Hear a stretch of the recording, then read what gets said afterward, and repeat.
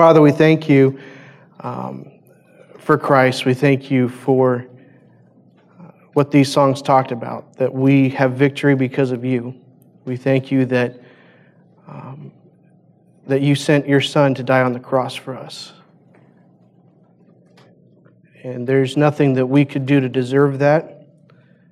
And there's no right that we have to it, but yet you loved us enough because you are love to send Christ to redeem us, who were your enemies.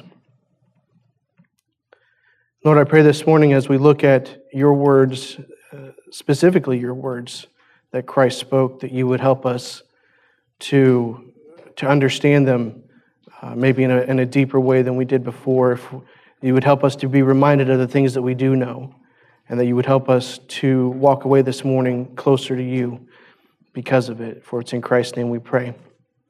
Amen. Have you ever waited for something for what seemed like a very long time? Maybe in school you waited for Christmas break or summer vacation, something that you knew was just going to be a blast or something that you just really wanted to happen. And Blake's up here going, yeah, summer. And every school kid goes through that. Maybe as an adult you're just waiting for vacation. Something, maybe a reprieve in your work. We've got several ladies in here that are ready to be done with some pregnancies, I think. So I think everybody in here has probably experienced in some way this desire to get it over with. Right? You want to just kind of move, let's get to the good part, right? If you're standing in line in an amusement park, I don't want to be here for 2 hours, right? I just want to get to the good part. And as we've gone through these passages, we've been going through a lot of dialogue. Just look down if you've got a red letter edition. There's a lot of red in the last few chapters that we've been going through. We've been reading a lot of dialogue and going through a lot of dialogue, and we've got even a little bit more in chapter 17 with Christ's high priestly prayer. And if we're not careful, it's easy to say, hurry up, guys. Let's get to the good part, because we know what's coming, right? I mean, we just sang about it. In different songs. We know what's coming. We know that Christ is going to be betrayed. He's going to go to the cross. He's going to pay the price for our sins. He's going to raise it again in victory over death. And some of this other stuff can get a little tedious.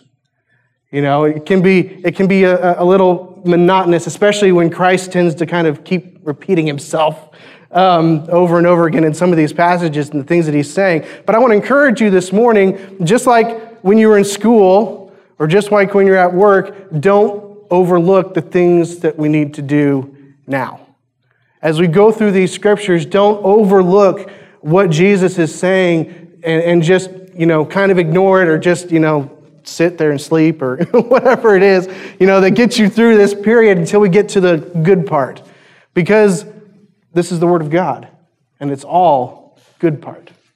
All right? These are the words of Christ. These are not just John's words. It's not just John's narration of things that happen. These are Jesus' own words that he's speaking. I mean, of all the words in Scripture, what would be the most important? Those that came out of the mouth of Jesus Christ. And so we look at these words, and we need to dig into them and understand them, and not just gloss over them and make sure that we're digging in. So we're going to finish up chapter 16 this morning. And chapter 17 is going to take 2 weeks. I'm just going to tell you right now. But you don't have to blame me. It's Eric. He's preaching those. All right? So John chapter 16, don't get lost in the minutia of it, but don't gloss over it either.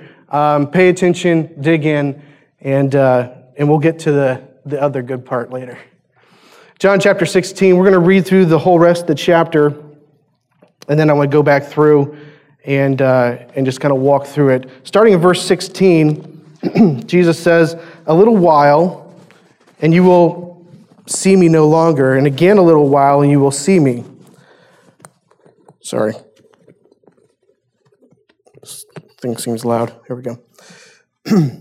Verse 17, "So some of his disciples said to one another, What is this that he says to us? A little while and you will not see me, and again a little while and you will see me, and because I'm going to the Father. So they were saying, what does he mean by a little while? We do not know what he's talking about. Verse 19, Jesus knew that they wanted to ask him, so he said to them, is this what you are asking yourselves? What I meant by saying a little while and you will not see me, and again a little while and you will see me? Truly, truly, I say to you, you will weep and lament, but the world will rejoice. You will be sorrowful, but your sorrow will turn to joy. When a woman is giving birth, she has a sorrow because of her hour has come, but when she has delivered the baby, she no longer remembers the anguish for joy that a human being has been born into the world. So also you have sorrow now, but I will see you again, and your hearts will rejoice, and no one will take your joy from you. In that day you will ask nothing of me. Truly, truly, I say to you, whatever you ask of the Father in my name, he will give it to you. Until now you have asked nothing in my name. Ask, and you shall receive, that your joy may be full. Verse 25, I have said these things to you in figures of speech. The hour is coming when I will no longer speak to you in figures of speech, but will tell you plainly about the Father. In that day you will ask in my name, and I do not say to you that I will ask of the Father on your behalf. For the Father himself loves you, because you have loved me, and have believed that I came from God. I came from the Father and have come into the world, and now I am leaving the world and going to the Father. His disciples said, now you are speaking plainly and not using figurative speech. Now we know that you know all things and do not need anyone to question you. This is why we believe that you came from God. Jesus answered them, do you now believe? Behold, the hour is coming. Indeed, it has come, when you will be scattered, each to his own home, and will leave me alone. Yet I am not alone, for the Father is with me. I have said these things to you, that in me you may have peace. In the world you will have tribulation, but take heart, I have overcome the world. I told you last week that as we go through this passage, I see 4 different promises that Christ gives to the 11 as he's speaking to them here. In his final words before he is going to be betrayed, in the book of John anyway. The final things that John has recorded of Christ trying to communicate to these men before he goes to the cross. These important words that he wants them to understand, and I see 4 promises, and last week we looked at the first promise. Anybody remember what that was? The promise of persecution, right? Promise of persecution. Remember, this time, there's no alliteration, so you don't have to think of a P. All right? The promise of persecution, he said, they are going to hunt you down, and they're going to kill you. And we actually looked at that in the book of Acts as a fulfillment of that promise that God made to them, that Jesus made to them, that they would suffer persecution. That not only would they be kicked out of the synagogue, kicked out of their society, basically, for lack of a better word, that everything that they knew, they would be removed from, they would be ostracized. But further than that, they would seek out and they would kill them, and they would do it all thinking they were doing God a favor. And he says, so you're going to suffer persecution. That's the promise. And then the second promise, anybody remember what the second promise was?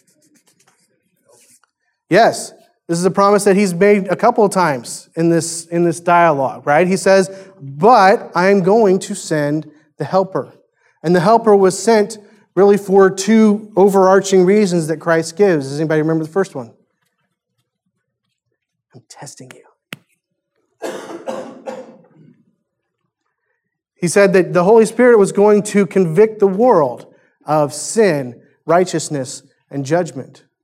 Right? So the first purpose of the Holy Spirit in this passage is that he's going to convict the world of sin, righteousness, and judgment. Of sin because they didn't believe in Jesus Christ. Of righteousness because Jesus, the perfect righteous one, would no longer be there as the example to show them what righteousness is.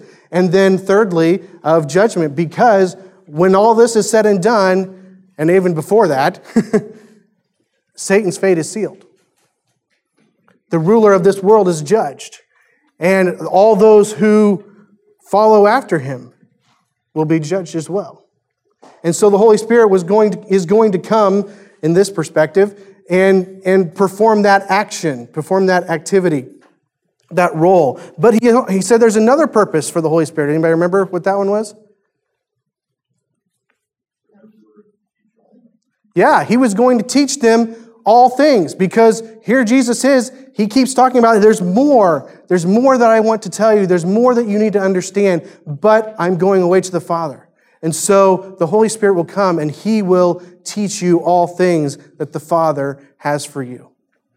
And so the Holy Spirit not only was there to convict the world of sin, but he was there to teach those who are believers in Christ.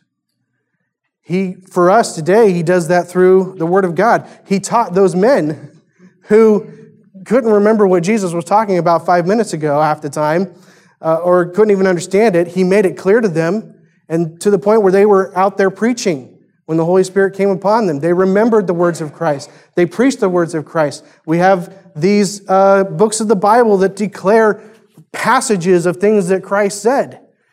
And so that was the work of the Holy Spirit. And he does that even for us today. He teaches us through the words of Christ and through the Bible. He illuminates that for our understanding. And so we have two promises so far. And if you read through the rest of this passage, the two promises that I pulled out are not, they're not really hidden. Just like the first two. They're not really hidden. It's not like I'm just, digging in and finding some obscure word and going like, aha, there's the promise right there. It's pretty obvious. I think most of you in here could probably read through. We read through the passage. You might be able to pick it out. But don't sit there and be like, okay, I got this one figured out. It's joy and peace. Boom, nailed it. I'm done. And tune out. All right? That's what it is, by the way. It's joy and peace. All right?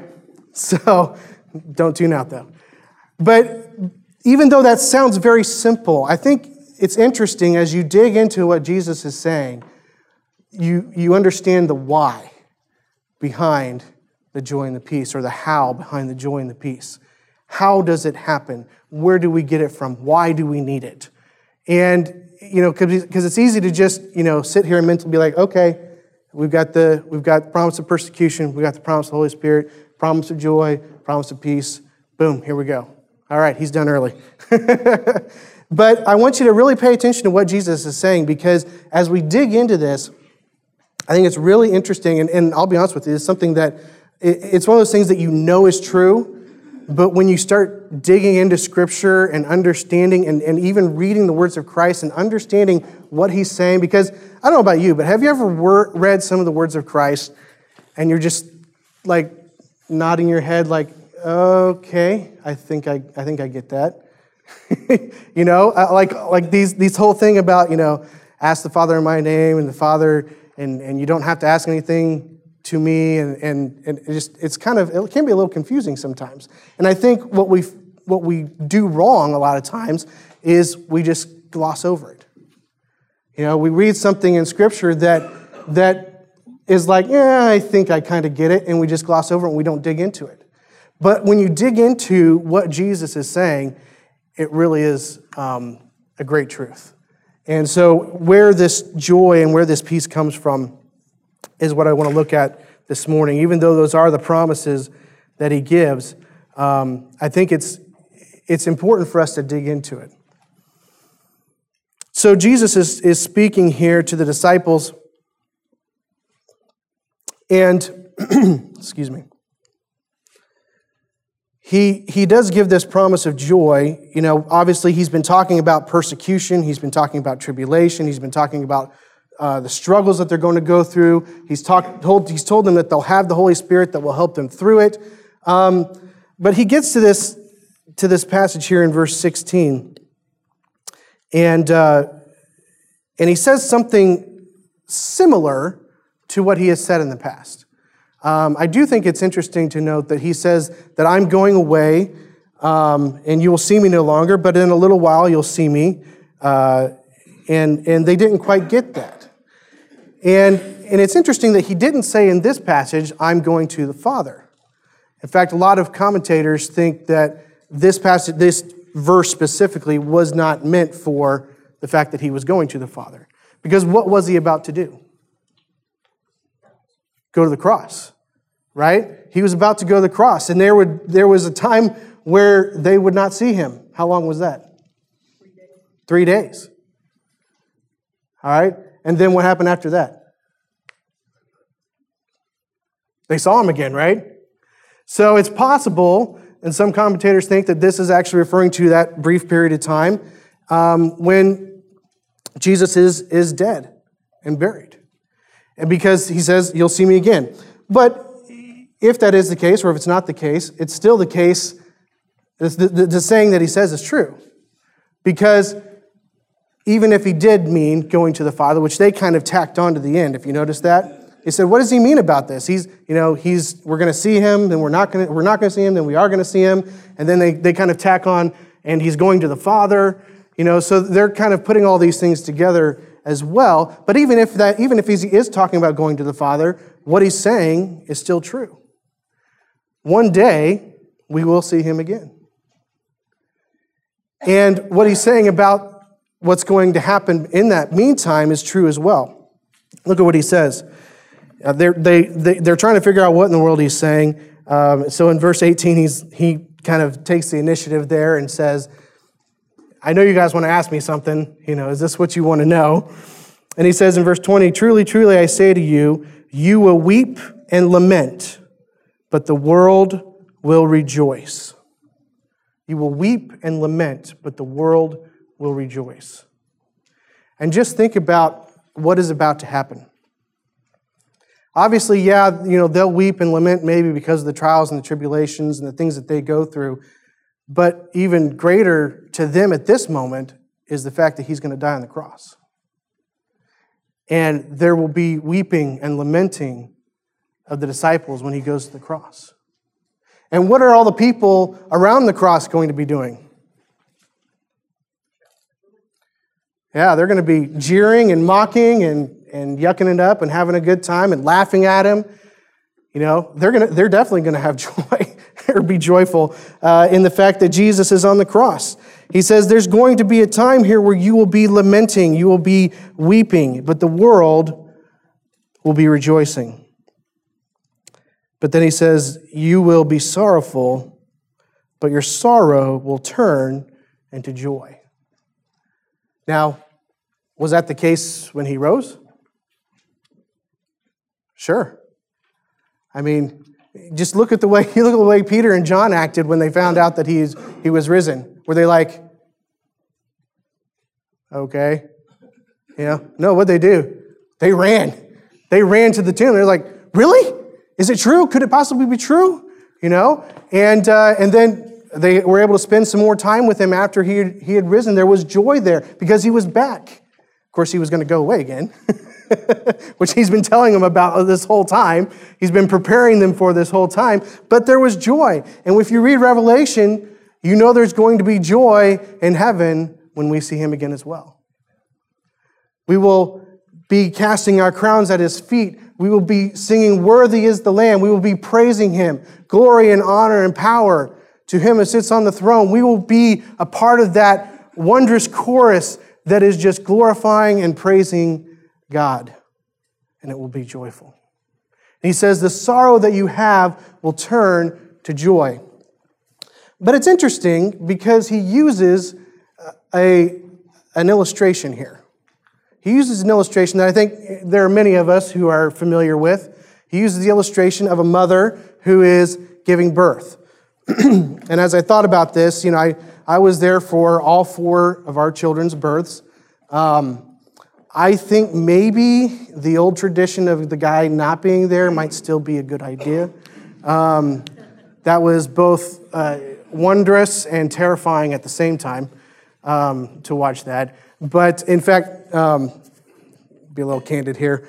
When my first child was born, when Ethan was born, I was there.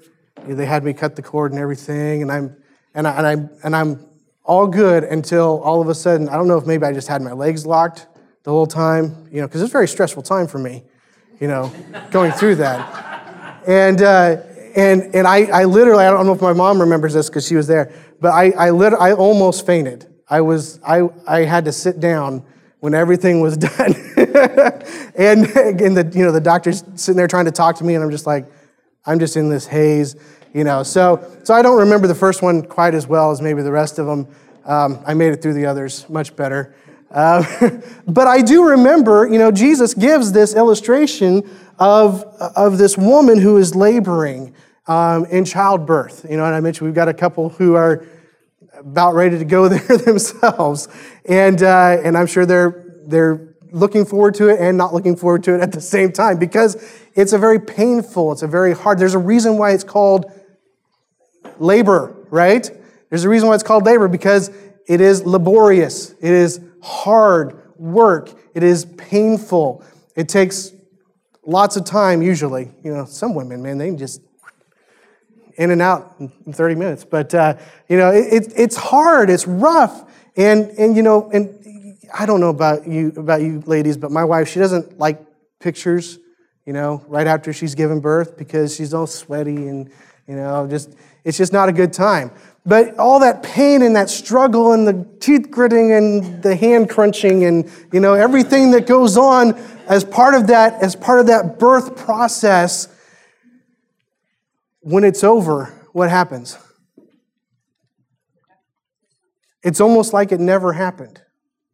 Is it not? If you've ever seen your wives give birth and you've ever seen this happen, there's this moment when the baby is born, and sometimes maybe not until it cries, but when the baby is born and everything is over and they bring that baby and they give it to the mom, and it's like everything is just perfect. It's like nothing that last 37 hours didn't happen, That's what it's like. It's just instant, because a life has been brought into the world. It's a magnificent process. And all this work and all this labor and all this toil has finally produced this life. And you look at that and you wonder, why is Jesus using this illustration of a woman giving birth? And I think that understanding of this new life is the key. Because what is Jesus about to do? He's about to go to the cross. To do what? To give us new life. This process that he's talking about, that the disciples are going to experience, that they're going to go through, they're going to be kind of like that dad, standing there helpless, not really being able to do anything, while his wife is giving birth to this new baby, to this new life. And they're in many ways going to be kind of in the same boat. They're standing there helpless, if they're even there watching it. They may still just be hiding at home, some of them. We know John was there. But they're going to be there experiencing what Jesus is going to go through in his death and his beatings and the crown of thorns and the separation from God and the darkness and the veil being torn. The earthquake, everything. They're going to experience all that. They're going to see the toil and the labor and the sorrow. They're going to experience the world yelling at Jesus and mocking him. They're going to experience him dying and being gone. And the emptiness that comes with that. The uncertainty that comes with that. As now the one that they've been with for 3 years is not even alive. And then he's going to rise again. But what he's telling them is not just is he going to have victory over death, but he is bringing with him new life. And I think when you understand that illustration, it helps us understand what he's saying here about the rest of this conversation with the disciples regarding prayer. Verse 22 says, "So also you have sorrow now, but I will see you again, and your hearts will rejoice, and no one will take your joy from you." He says, I'm going to see you again. And the joy that you have at that time, no one can take that joy from you. As parents, we take joy in that new life. But we live in a fallen world. And in our fallen world, it is possible for someone to take that joy from us. That's not a fun topic, but it's reality. But Jesus says, the joy that you have in seeing me again will never go away. It will never end. You will always have it. Why? Because He's eternal. Because He will never go away again. When we see Him again, we will be with Him forever. And our joy is found in Him. But verse 23 goes on to say, in that day you will ask nothing of me. Truly, truly, I say to you, whatever you ask of the Father in my name, He will give it you. Until now you have asked nothing in my name. Ask, and you will receive, that your joy may be full. Think about what Jesus is saying. For the last 3 years, these men have walked with Jesus. They've depended on Jesus. If they needed something, if they needed to understand something, needed to learn something, or just needed something at all, they came to Him. In the Jewish religion, they didn't really pray to God like we pray to God. If they were going to be in a right relationship with God, how did that happen? Anybody know? It's the whole Old Testament. Sacrifices, right? They had to go through a sacrificial process. They had to go through a high priest. They had to go through this hierarchy, basically, to get to God, to have a right relationship with God, both individually and as a nation. And so they didn't really have direct access to God. But Jesus here is saying, when all of this is done, when what I have come to accomplish is accomplished, you won't ask me for anything. I will no longer be your priest. I will no longer be your go-between between the Father. You won't have to go to me. Instead, you'll go directly to the Father because of what I've done. Ever wonder why we pray in Jesus' name? Or in your name, or however we got in the habit of doing that? It's because of this. Because what Christ is going to do, that veil is going to be torn, and we now will have access directly to the Father through Jesus Christ. And He says, you won't have to ask anything to me, but instead, partially, He's going to be gone. He won't be there for them to ask anyway. But because of what He's going to do, He is going to open the opportunity for man to be in a right relationship with God. And when we're in that right relationship with God, we have direct access to Him through the blood of Jesus Christ.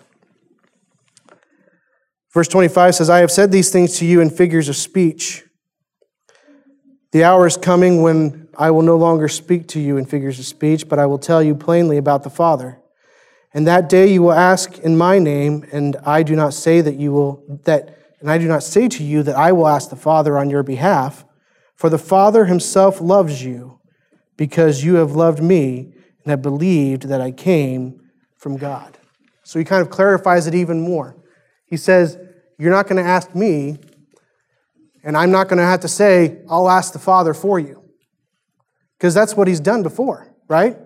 What is He going to do in chapter 17 if you've read ahead? What is He doing? We call it His high priestly prayer, right? Because He has to, as the only righteous and perfect one, communicate to God for us. But He says there's coming a time that all this sorrow and all this pain and all these horrible things that are going to happen for a purpose. And just like a woman who goes through labor to bring forth new life, I am going to go to the cross in order to bring forth new life for you. And that new life is that fresh and perfect relationship with the Father where you no longer have to go through me, but you can go to Him because of me. He's saying, I am giving you life. Have we heard that before? Yeah. That's been in John a few times. So why do we have joy? Where does this joy come from? I came from the Father, and I have come into the world, and now I am leaving the world and going to the Father. Oh, I'm sorry, I skipped one. For the Father himself loves you because you have loved me, and have believed that I came from God. See, God is doing what? He's accepting them based on what? Faith, right? He's giving them basically the gospel. He's saying you will be in a right relationship with God, not because you're special, but because you've believed in me. And the Father loves you because you have believed in me, and that relationship is built through Christ and what he is about to do.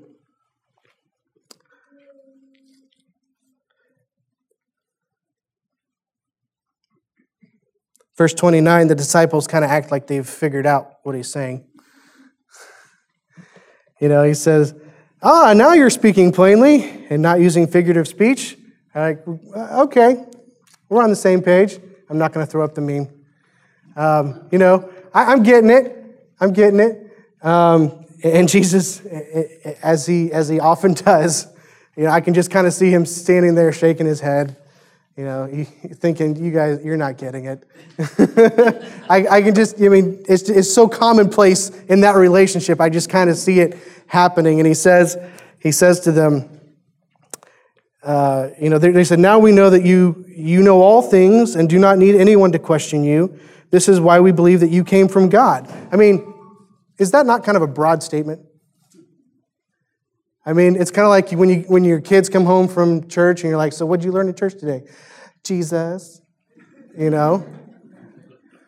or the Bible, or God. It's kind of a broad statement. They're like, now we know that you came from God and you are who you say you are. That's what I've been telling you for the last 18 chapters or 16 chapters, right? I've been telling you this all this time, and that's all you come up with, right? And Jesus says, he obviously knows they're not catching on to what he's saying. But he says in verse 31, Jesus answered them, do you now believe? Really? After all these things, I've sit here and I've told you about all the sorrow and the pain and the suffering and the things that you're about to go through because of me. And now you believe? Now you believe me?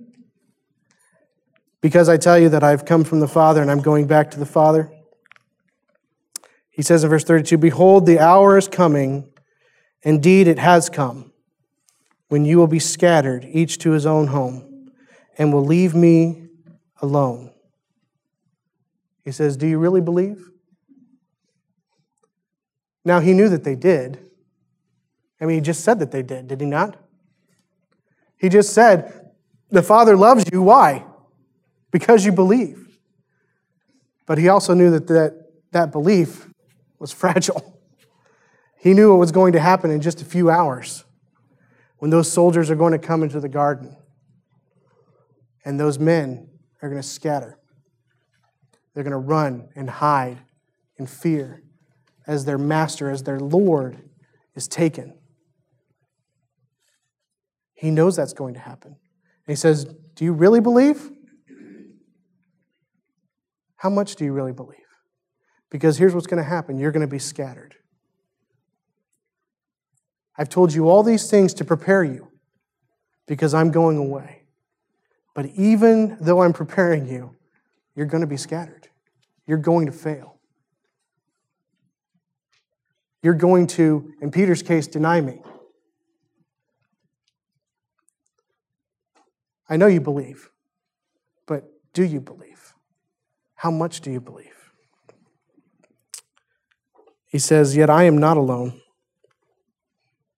for the Father is with me. I have said these things to you, that in me you may have peace.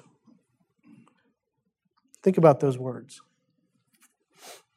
I have said these things to you, why? So that in me you may have peace.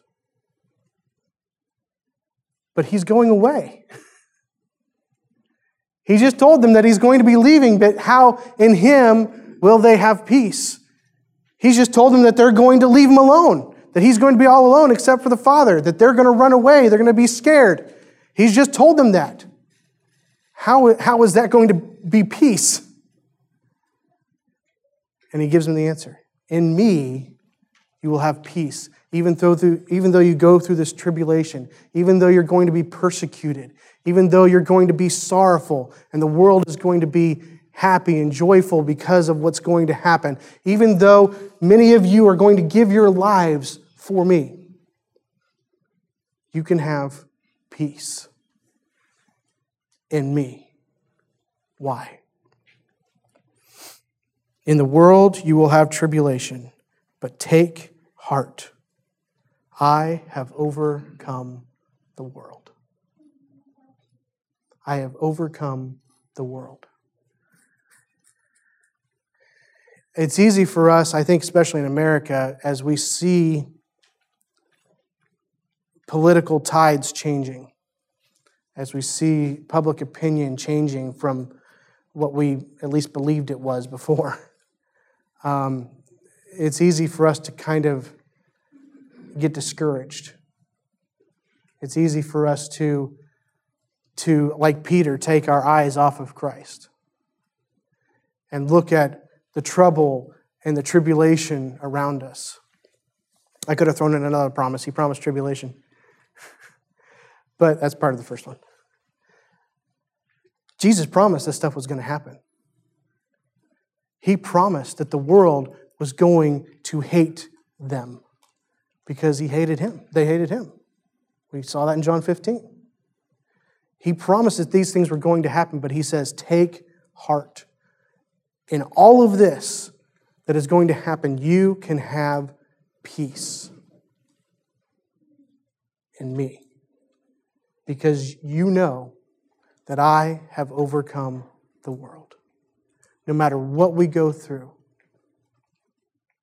as we seek to live faithful Christian lives, as we seek to live that new life that Christ has redeemed us for, as we seek to obey what He's called us to obey back in John 14 and 15, as we seek to live out what it means to be followers of Christ, there's going to be trouble and there's going to be heartache and there's going to be pain, and there's going to be suffering. But through all of that, we can go through it with peace and with joy. Because our peace and our joy are not found in the circumstances of this life. They are found in the Messiah. Because He has overcome the world. It's interesting, He says, I have overcome the world. It had already happened in His view. He's already won.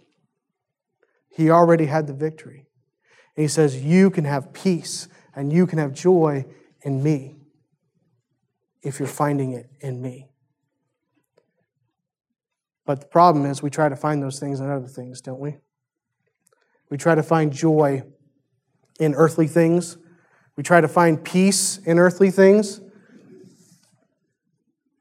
When really true joy and true peace only comes through the one who has overcome everything.